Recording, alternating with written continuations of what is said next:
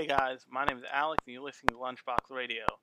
Thanks everybody who listened to my last episode on Wizard Barristers. I know that was an odd episode, and if you're interested in that show, I didn't talk much about that show, but it's kind of a mediocre show, so it's okay. But I talked about the creator, who I've weirdly followed for a lot of my anime viewing. And so yeah, that was last week, and I don't really have much to say here because I've been busy working, and Dexter has taken over my life. If you ever seen Dexter, that Showtime show about serial killers, about the serial killer, what kills serial killers, I've been watching a lot of that and having a lot of thoughts about that weirdly. But I also had a thought about the thing that I'm going to talk about on this episode. I don't know if you noticed, but this episode title will end up being different than a lot of the other titles in the feed.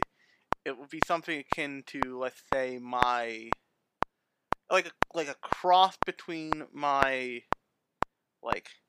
industry explainer episodes I did basically over my vacation, where I technically wasn't here, but I pushed a button on my phone that said publish, and those things published. And my episode on ecchi anime, if you've heard that. If you haven't heard that, it's somewhere in the feed. I'm really happy I did it, and I'm doing this particular episode because I have some stuff to say that was brought up in my mind by a specific show and will actually loop around to the ecchi show eventually. In this podcast, probably pretty quickly. But without further ado, let's kind of jump into it.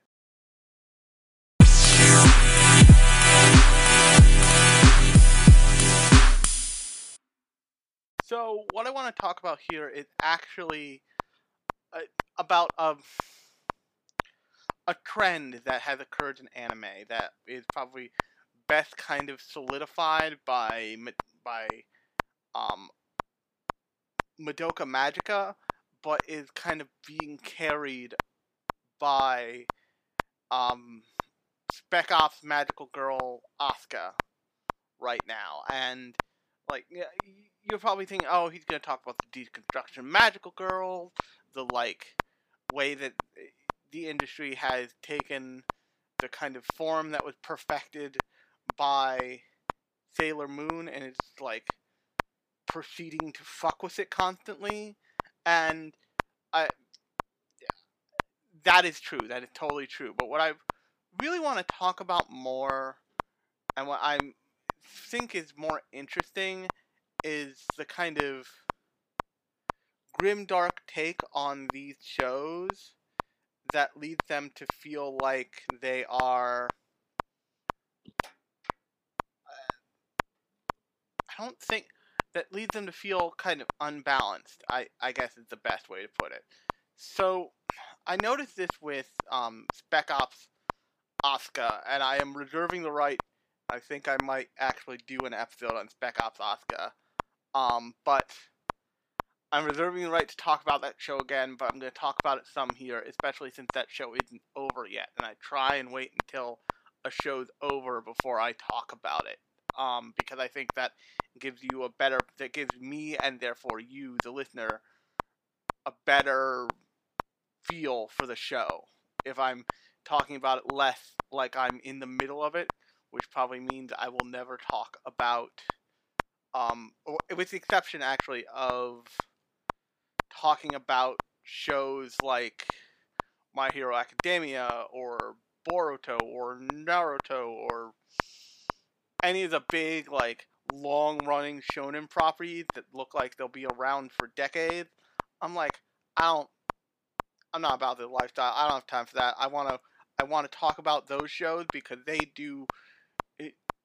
do what lots of shows do in whole seasons, in single arcs, because they don't break down their shows into even seasons because there's no point.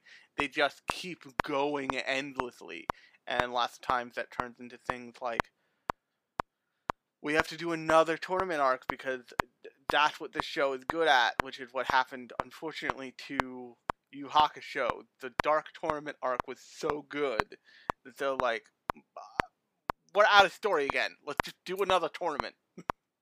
And also, you can actually go watch Super Eye Patch Wolf's video on Yu Yu Hakusho. He has at least one called Why You Should Watch Yu Yu Hakusho, but I think it's called Why I Love Yu Yu Hakusho, and he talks about the kind of like slow breakdown of the manga behind that, the original manga for that show, and it explains a lot of why the story kind of like takes a weird floaty turn at one point in the manga and the show. But what I want to talk about specifically with shows like not Madoka Magica, which I've only seen part of actually, which I know lots of people start screaming at their listening devices and or podcast apps or whatever and think like that's a crime, you should watch all of it. And I'll get there, I promise. But what I really want to talk about is like with these grimdark, what I'm going to call grimdark shows, there's a tendency to want to treat the characters like trash. And I can't get away from the feeling that that doesn't make for a good show. So, to give you two contrasting examples. There was a show last year that I couldn't make it through because it was too grimdark to treat the character like trash, called Magical Girl Sight. And in Magical Girl Sight, it starts off with this girl who is tortured by classmates, who is like straight up tortured by classmates. Like there's bullying and then there's torture. There's a thin line, but we can straight up just call shit torture at some point, and that's what was happening in the show. And so she's approached by a website, basically, and said, "You want to be a magical girl?" And she's like, "This is fucking weird. I'm gonna go and get, I shit you not, beat by my father and raped by my brother, and then get bullied some more." Like this show like episode 1 from the gate is like, what if we treated the main character of this like worthless dog shit? And then it quickly turns into like she becomes a magical girl with this other girl, and they like murder a bunch of people with magical girl powers.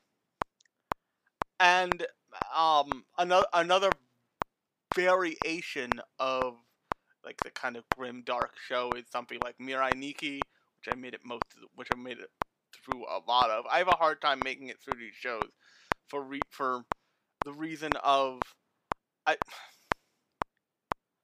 it's very easy for me to get attached to characters and get attached to a story. It really doesn't take much. Your show can be pretty garbage, but it's gotta be real garbage for me to be like, no, I'm not into this. And the problem with these shows is they treat the characters like such trash on some level or another. It's not always the same. Like, it's not always the main character treated like trash. In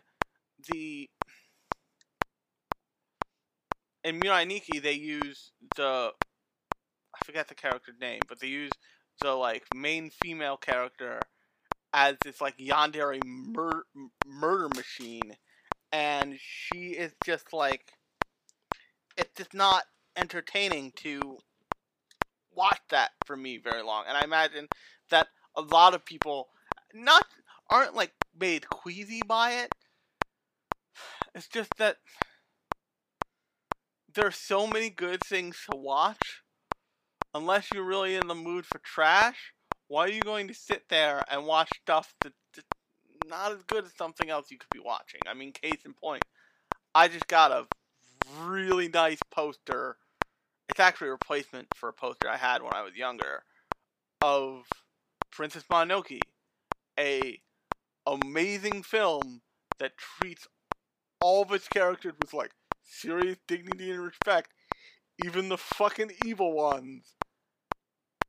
And like, it's a like if you haven't seen Princess Mononoke, you can listen to the tragedy of a podcast I recorded on it because I'm such a fanboy for that movie that I couldn't get a word out without sounding like I'm like have the Princess Mononoke encyclopedia in front of me, like looking shit up.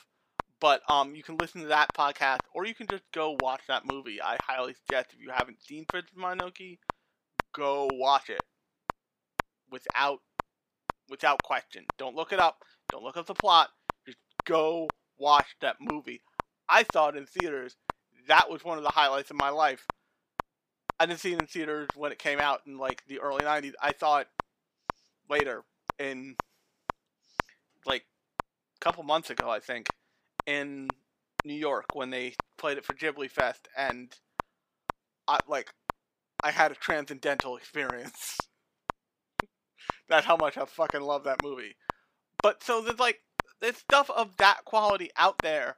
Why are you going to waste your time with a story that builds up, and then bam, starts treating its characters like trash, or always does. And more often than not, it's always does. It's like they have an interesting concept that they're messing with, but then there's also the fact that the characters, lots of times female characters, are just like abused in some way or another. So contrast shows like those to a show like to a show like Black Lagoon, where they have ample opportunity to treat Revy like just either like a worthless, good for nothing trash human, or like sex on a stick. And that show, that the people who made that show know what makes it fucking badass. And it's not that you tune in and you see this like hot chick in jean shorts and a black tank top get abused. It's that you tune in and you see her fucking shoot people in the head and be really good at it and express the kind of shameless, no remorseness that you see of not just bad guys, but like male bad guys. And she is awesome. And then they introduce a character like Rock, who clearly she has romantic feeling towards, and clearly that's like a reciprocal two-way street. And then in the second, I'm gonna call it the second season of the show, in Reverted Blood Trail, they get into why Revy is who she is, the way that like she was formed as a person, the kind of and spoiler alert for Reverted Blood Trail and Black Lagoon in general, but they get into the fucked up shit that happened to her. They get into the fact that she was a orphan who was sexually abused by the police in New York City, which is like a way you can put a story together. You're like, oh fuck, this was bad. And there's also implicated that she killed her abuser along with somehow her parents because they abused her in either the same way or a different way. But by giving her that path and adding it up to like real aggression towards the world and real, quite frankly, hatred of like the kind of like tightly wound proper kind of people that Rock used to walk amongst, they ground it and they make it real, and they make it something that you as the viewer have to take in, and like your reaction is the same as a reaction to like what you would encounter in real life. You feel like, man, why is that girl so pissed? And if somebody said that, like told you those circumstances, you'd be like, oh, that's why she's pissed. Yeah, that's okay. That it's not okay that happened, but you understand the reaction, and it's just real. So that's the way that, even if you don't realize it, lots of times you want a character like that to be written. And then you have shows like Spec Ops Asuka. And the thing with this show is, it's got such a great premise. It's got an idea that makes, like, it doesn't make, I'm not going to say it makes sense, I'm not going to decify that, but I'm going to say that it has an idea that you could do really interesting things with, and then it proceeds to attempt to do them, and I appreciate it for that reason. But then there's the problem of this show, and that's the fact that it's abusive in a way that it's hard to put a finger on unless you see it. And what I mean by that is, it's a show where so to give you an idea, it's a show where it takes these high school girls and it makes them kill things. And yes, that's like a billion other shows in anime. Yes, that's like Gunslinger Girls. Yes, that's even like Madoka Magica. But the thing specifically about Spec Ops Asuka that gets to me is that they try to do more with it than,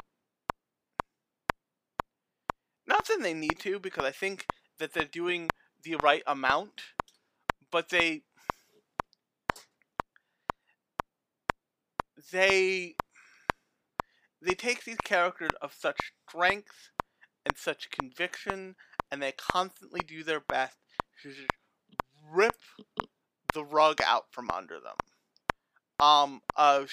Another show that actually does this, I also talked about in this podcast, on this podcast before, is a show called Tenjo Tenge. And in Tenjo Tenge, they have this balance between the male and the female character, and just because the original writer of Tenjo Tenge is one of my favorite manga artists of all time, a guy named Ogreat. And I'm convinced he's one of those like Taikobu who just wants to draw cool shit. He just needs somebody to pay him. But unlike Taikobu, he's really into like the lore and story of his stuff. And that's oftentimes what saves the way his stories kind of end up. And the other thing that saves Tenjo Tenge is, like, yes, it's ultra, like, the female characters are ultra sexualized, and, like, they're ultra ogled, basically. But they're also they're also aware of it, which doesn't make it better, but they are aware of, like, they're aware the male gaze is there, and then they are staring back at it straight face, being like, yeah, and you might be like, why are you talking about male gaze and then also trying to hook it back to Spec Ops Asuka, and that's because of the first character where you're like, oh, it's really gonna be this kind of show, isn't it? I think her name is Kurumi, and she is just the typical, like, I'm a high schooler with tits that sit out 3 feet from my rib cage, and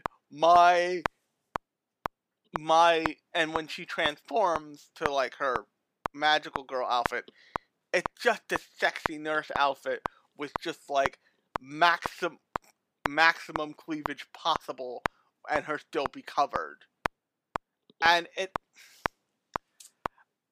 it's the thing that really separates a show like shows like Tenjo Tenge and Air Gear from shows like Queensblade and Spec Ops Asuka, which I'll get to Queensblade in a fucking second, is that the characters in both of O-Great's shows feel like they're aware and attempting to be sexy to some degree. I mean, you see characters in Tenjo Tenge. You see Bob and I forget his girlfriend's name. She's like a bit side character, kind of. They straight up bang. Like in Tenjo Tenge in the manga, I think it's even a cover. There's a cover of them just having sex, like in a suggestive way, where you're like, this is artful, but it's definitely just them getting it on, and it feels less like in those instances and in the instances of both of those shows where there's like sexual stuff happening. For as much as it is anime and much of that stuff is there, it feels less lurid and more like the camera is there and life is just happening. But in a show like Spec Ops Asuka and a show like Queensblade and a franchise like Queensblade, quite frankly, and a show like Magical Girl Site, it doesn't just feel lurid, it feels predatory, and it feels so intentional that you start to ask questions in your head of like, what's with the creators of this property?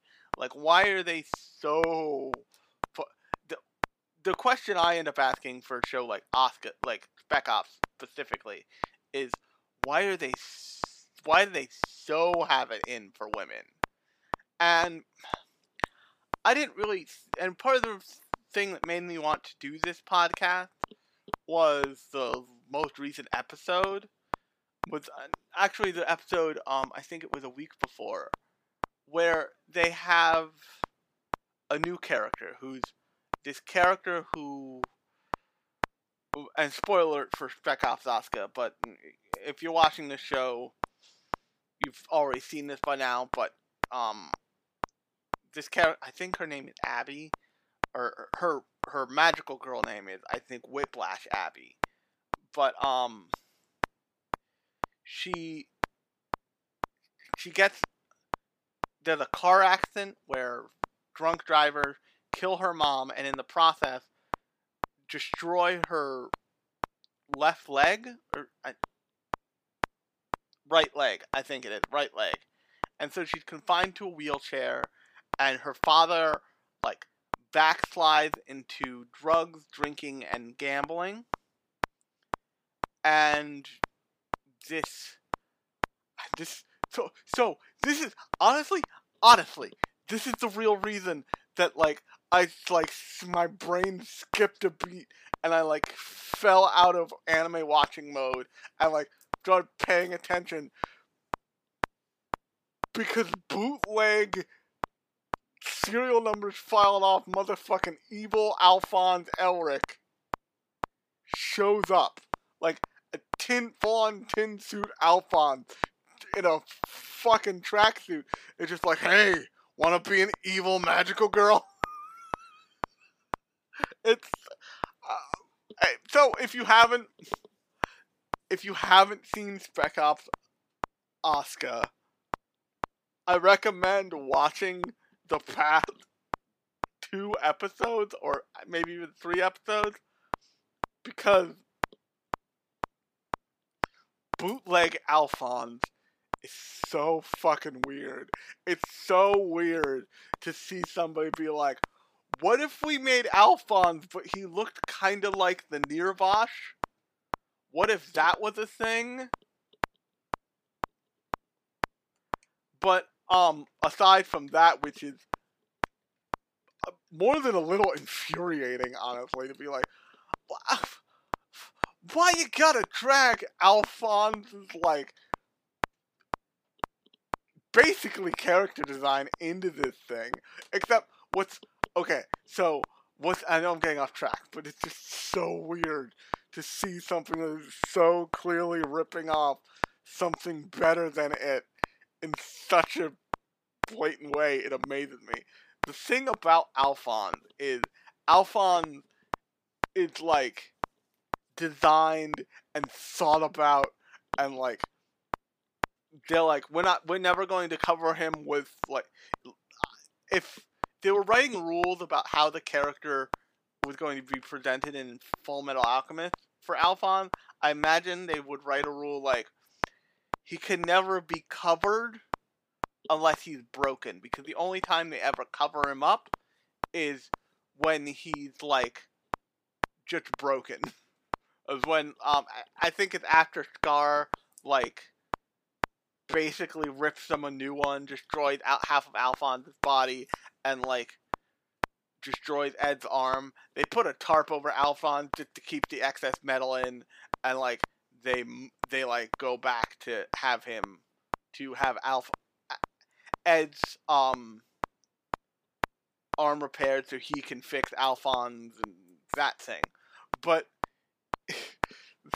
so just think of Alphonse but instead of his head, have, like, the Nirvash's head with, like, weird, like, bad clip art style teal wings off the side of it and some yellow highlights, but, like, put that head onto, like, a buff tracksuit body.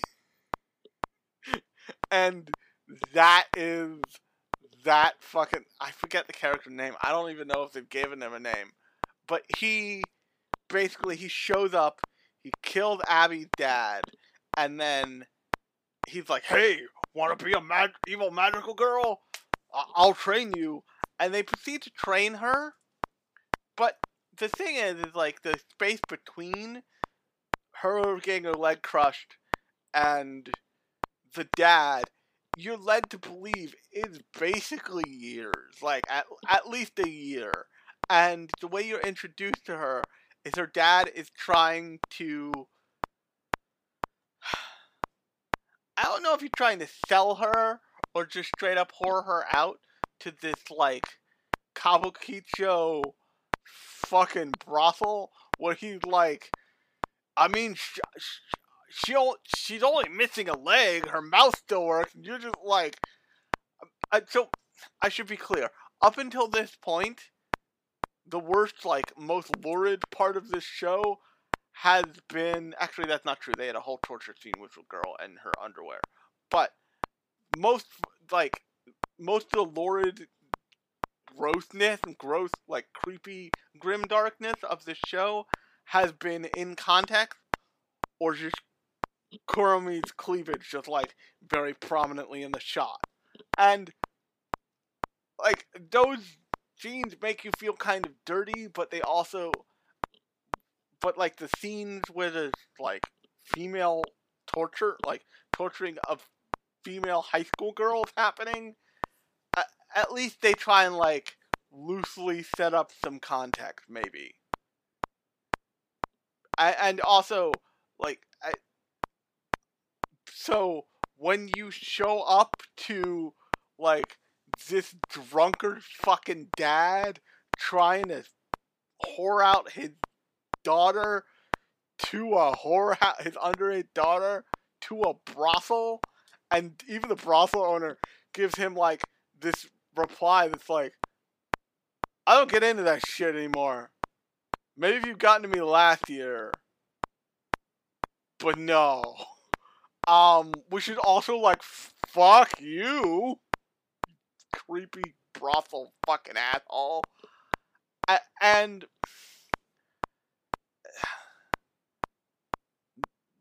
and then they go back to this fucking trash apartment with trash bags piled everywhere, and the dad just proceeds to literally kick the shit out of his own daughter.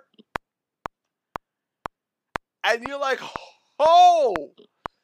At that point, I'm like, this show took a fucking dark turn. What the fuck? What the fuck? And also, so, like, later on, they seem to weave it together with who you believe is the main villain of the show, but they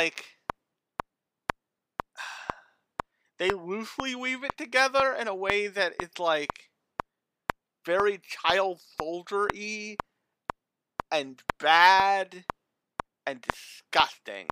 And they, like, the show has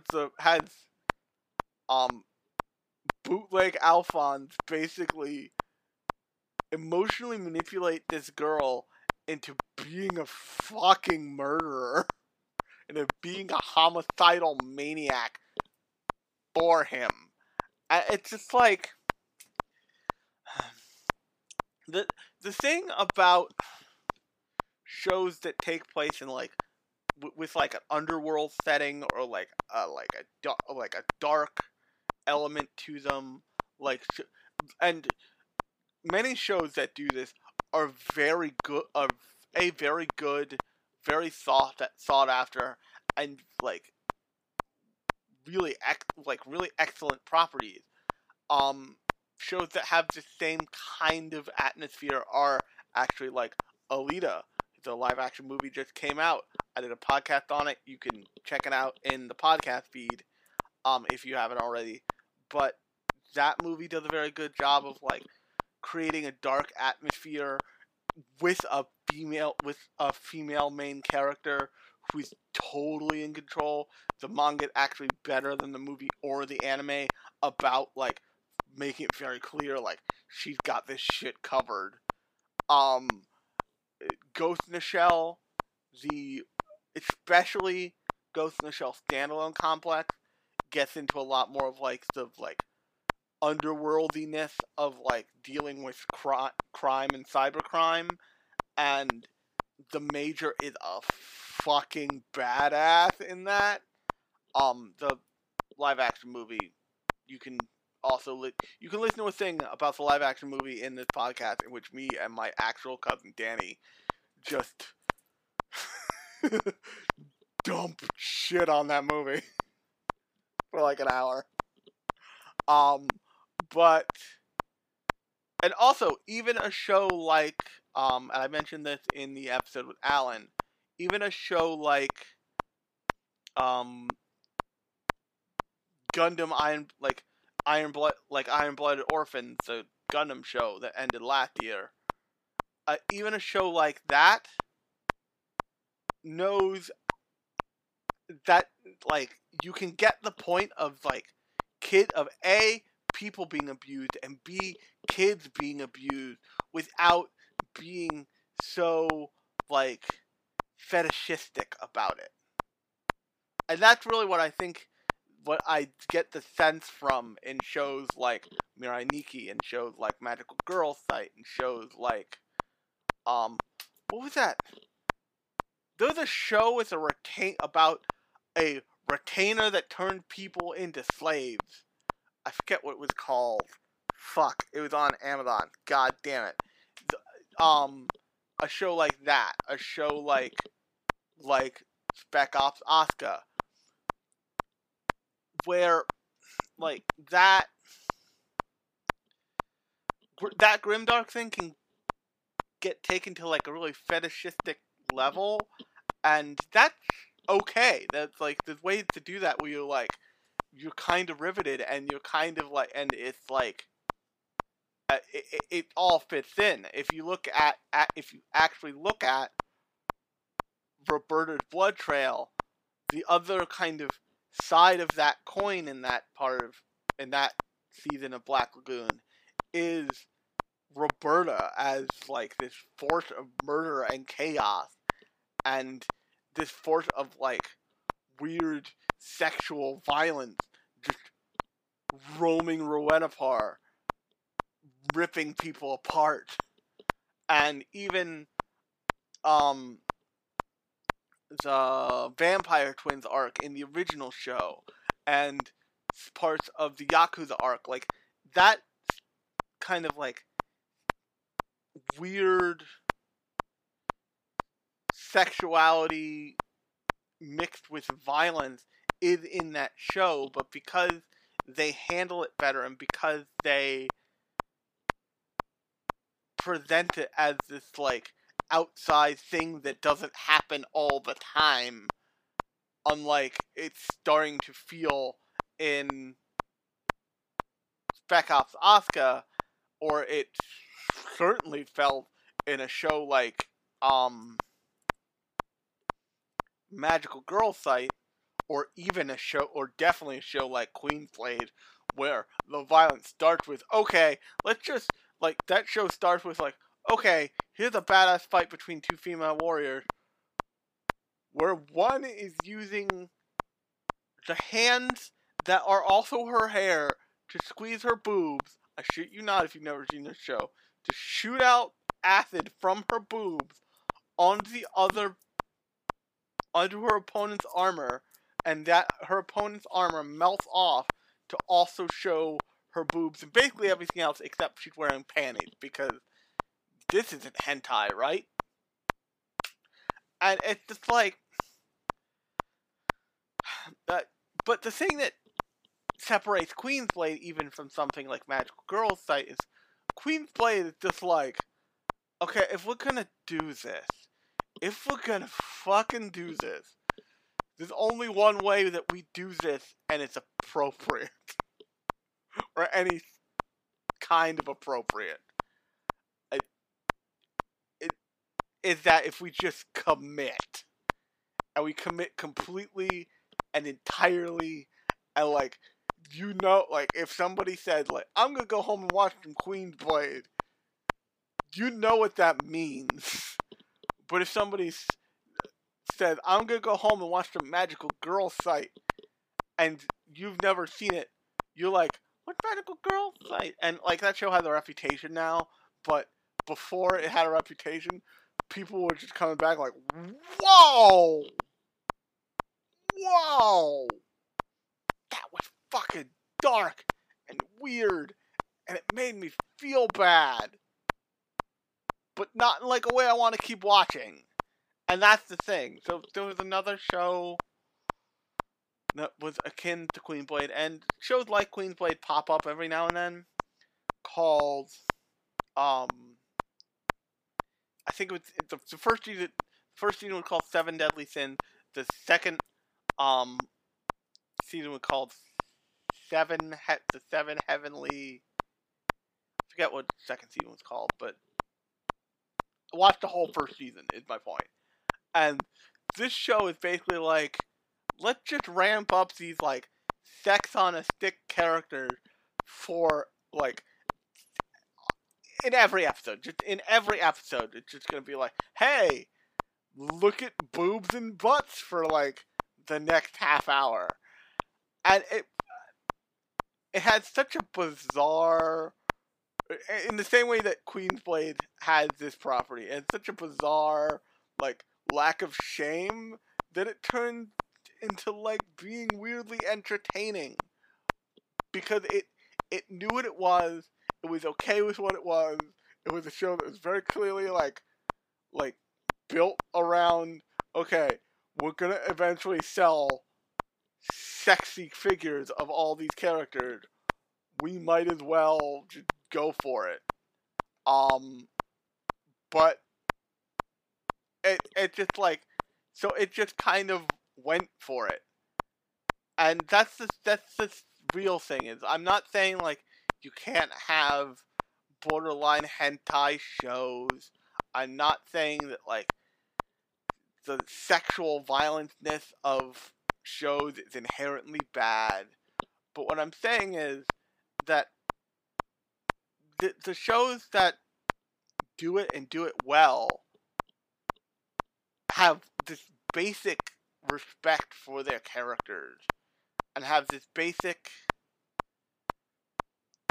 and know that you as a viewer have this basic respect for the character, and they're like, hey, don't worry, like, don't worry about these characters. They're in their element. It's like this is abusive because abuse exists in the world, not because we're pumping it in through the vents, if that makes any sense. So like the Revy storyline I brought up earlier, that like when you look at that storyline and when you put all the stuff that you've been told about her path up until that point together, you realize why she is where she is, and you realize why her relationship to the man she loves, which it's no doubt Rock, is the way it is, and you realize why they are the way they are together and towards other people, and it all falls into place. There are arguments that can be made that say, like, in Magical Girl site especially, like, this is why this girl went off the deep end. Like, that's what that whole first episode is about. But that's the cheap and easy way to do it. That is the cheap and easy way to do that concept. And I realize that anime is expensive, and you only have so much budget, and I get it. But not only is it the cheap and easy way, it's the worst way, because you're not giving the viewer time to digest that stuff. You're not giving the viewer like a sense of a sense of the story's unfolding. You're just hitting them one after another time with just like all of this information, all of this badness, and it's just like, and then you're like, well, do you feel bad for this little girl? Now she has a magical gun shaped like something from Platoon, and she can make people turn to fucking space dust. And that's like watching hilariously, that's like watching an episode of Dexter. Because if you haven't seen Dexter, I have seen 3 seasons of it now. I have a problem. And the first step to solving a problem is admitting you have a problem. But that show is about a serial killer who grew up predisposed to be a serial killer, but he had a cop dad who was like, no, you can't like embrace what they call your dark passenger. You have to like restrain it, and he goes, or you use it to kill other killers.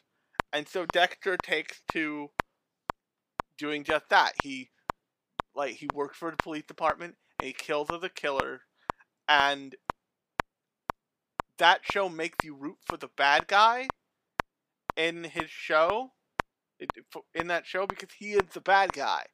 He is the bad guy, the protagonist.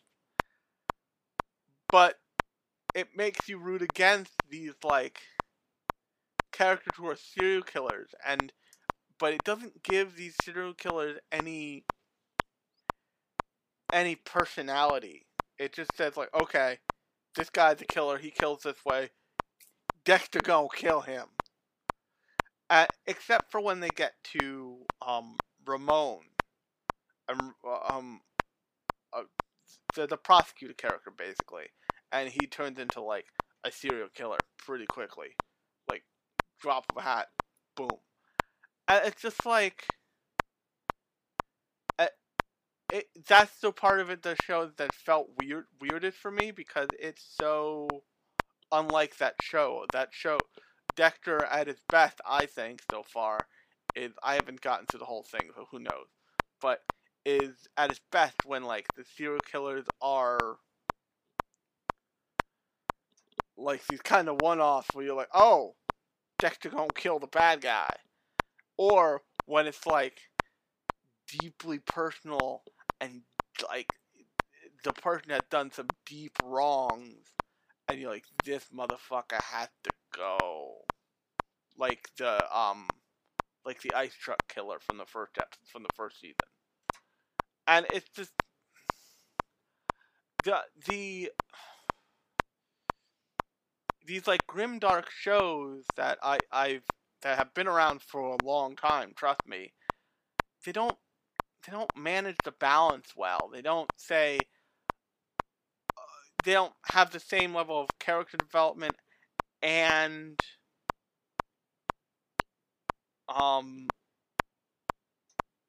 bad stuff happening for it to, like, even out and feel real. It feels like you're watching someone's nightmares about the bad things that happen to them. Because remember when I told you that that girl Abby, who had her right leg crushed by a car, has the shit kicked out of her dad after he can't sell her to a whorehouse? There's no... You're told that there's been a period of time where it's stretched out.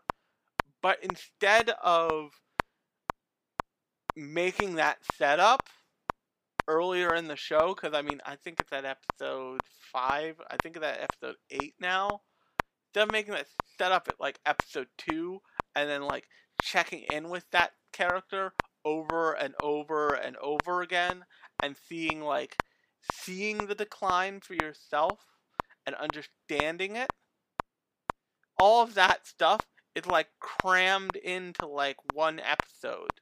Maybe it might be one half of one episode, or like the last section of an episode. And that stuff, like that like, it could be a year that's crammed into that. And all that stuff,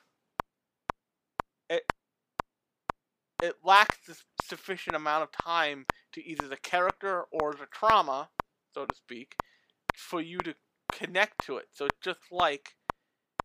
just what lots of people would call misery porn.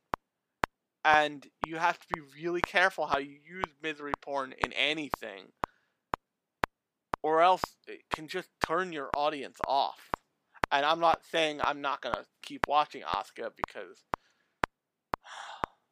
I said this to Alan off mic after we finished our Gundam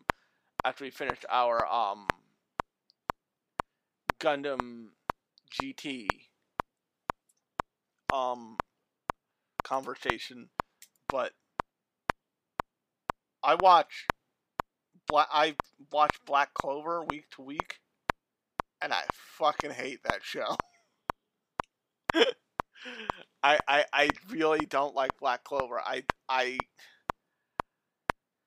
If I can't tell what twist is coming, the twist is too stupid for me to care when it happens.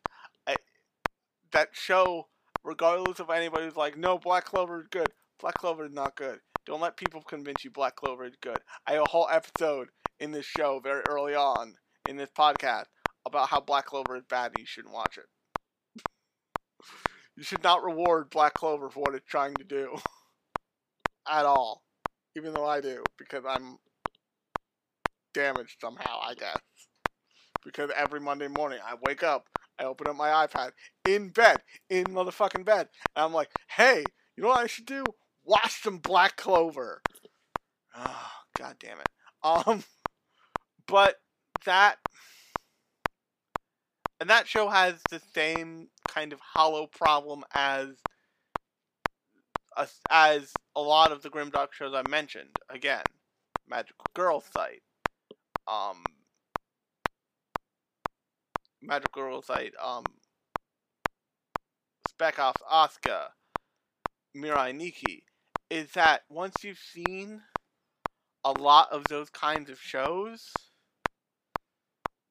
or even once you've seen those shows handled well, those kinds of shows handled well, like um the scenes of um the scenes like all the stuff they handle really well in something like Black Lagoon, or even in something like Tenjo Tenge when it had the opportunity, when it takes the opportunity to like do that kind of stuff. Um, when you see that stuff handled in a very least an interesting way, the kind of standard putting all the puzzle pieces together just doesn't really cut it, and it's I know this has been a long stream of consciousness, and I've like dragged um Spec Ops Asuka through the mud, um and I still want to talk about that show ultimately, but I think it's a 25 episode show, so it might be a while.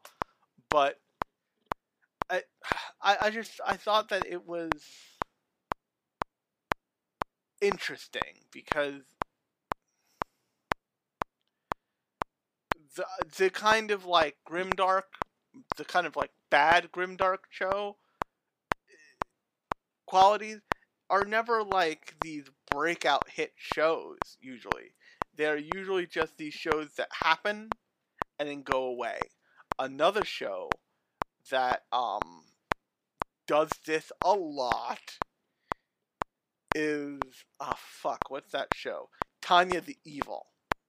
Tanya the Evil does like has that grim dark shit down pat, and I watched that whole fucking goddamn lowly Nazi show, and that doesn't even work because it's so Tanya the Evil, and then I'm probably gonna wrap it up after I go through Tanya the Evil because I just like I gotta get this out, and I don't know if I can do a whole episode on Tanya the Evil because I can't in the year of our Lord 2019 watch a show about tiny Aryan about little Aryan girl Nazis. Um, that whole show stands on three pillars. First, the like relentless depictions of just like being a Nazi, an actual Nazi. Um, Second, the like fetishization of military action. Third, fucking murdering people. And like murdering people with a kind of glee and satisfaction that is like, fuck no, goddamn. And I remember, so this is the other thing about these shows, is that these shows are usually super popular or enjoy like a certain immediate popularity when they're out. But they also fade from popularity pretty quickly once they're done. Now, Tanya the Evil, I know is getting a movie. I'm probably gonna have to watch that movie because I need to know. But Magical Girl Site was talked about like gangbusters for a while there, and then disappeared. Tanya the Evil was super popular, which, as a mixed race disabled brain cancer survivor, really unnerved me because as a mixed race disabled brain cancer survivor with a Jewish last name, was like, okay, we might need to have a go bag.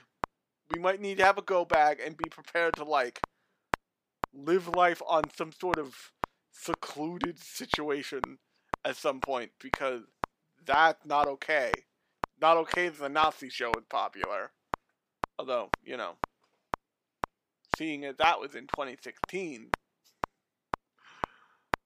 we know how America went that year. But it's just these shows. I just find it interesting that all of these shows and this kind of like grim, dark thing that happens with these shows doesn't help them along.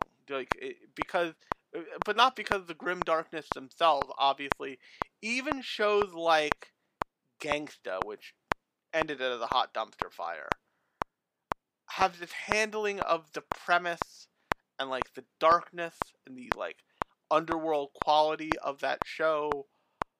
I also did a podcast on that show. You can find it in the podcast in this podcast episode feed.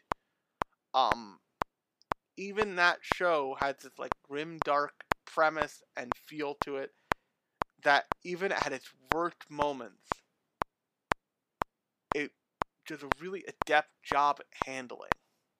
And I think that if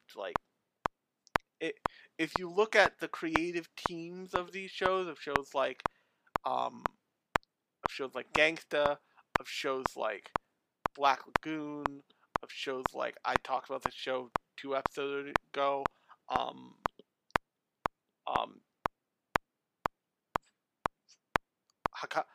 Ramens,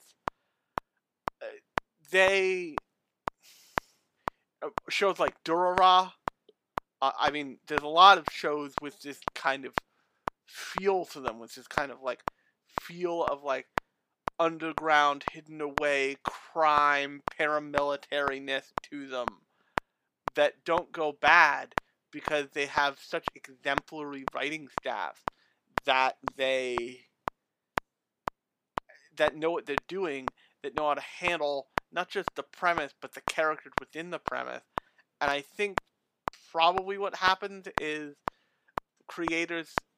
other creators see shows like all of those shows. Like they see a show like Gangsta and they see a show like Black Lagoon and they think to themselves, if we can just make a fraction of that, then we'll make a really good show, or at the very least a really sellable show. Because that's the other thing. It's like these shows have to sell at some point. Like you have to be able to sell somebody on a script, on an adaptation, on a concept, on anything.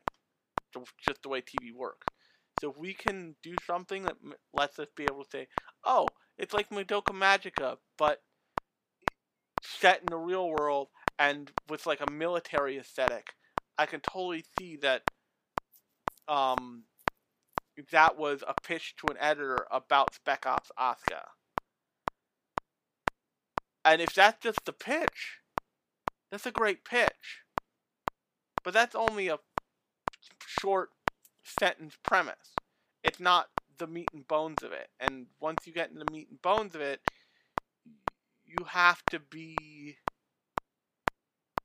pretty skilled to be able to write something that holds up and doesn't make the viewer, doesn't get so abusive towards the characters that it takes the viewer out of it and causes the viewer to ask, what are we doing here? Are we, like, why is this so abusive to its characters? What does the writer of these characters have against them? Now another way to go with it is to make it so spun out of control and insane that it feels bad to watch, but it still works because it honestly feels like the characters are doing this shit to themselves. Like, and that's the best example of that I can give is a show called Scum's Wish, where it's like these characters are just like, they're going out every day. They're waking up and they're like, how can I fuck my life up more? How can I cause myself more emotional pain today in one day than most people cause themselves in a year? And so that was kind of my stream consciousness about the like grim dark fetishistic fetishized sexual violence kind of show. I hope you liked this episode. This is not, I'm well aware this was not a normal episode. Normally I try and focus in on one show, or one movie or what have you. I just had these thoughts and I wanted to put them out somehow.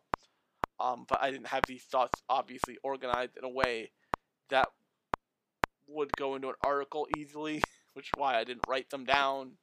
But if you like this show, you can go over to lunchboxpublishing.com, where a lot of the episodes live. I have to update it, but a lot of other stuff lives, and you can also subscribe to the show on your pod catcher of choice and leave me a 5-star rating. That really helps the show. But until next time, I have been Alex. You've been listening to Lunchbox Radio, and I'll talk at you later.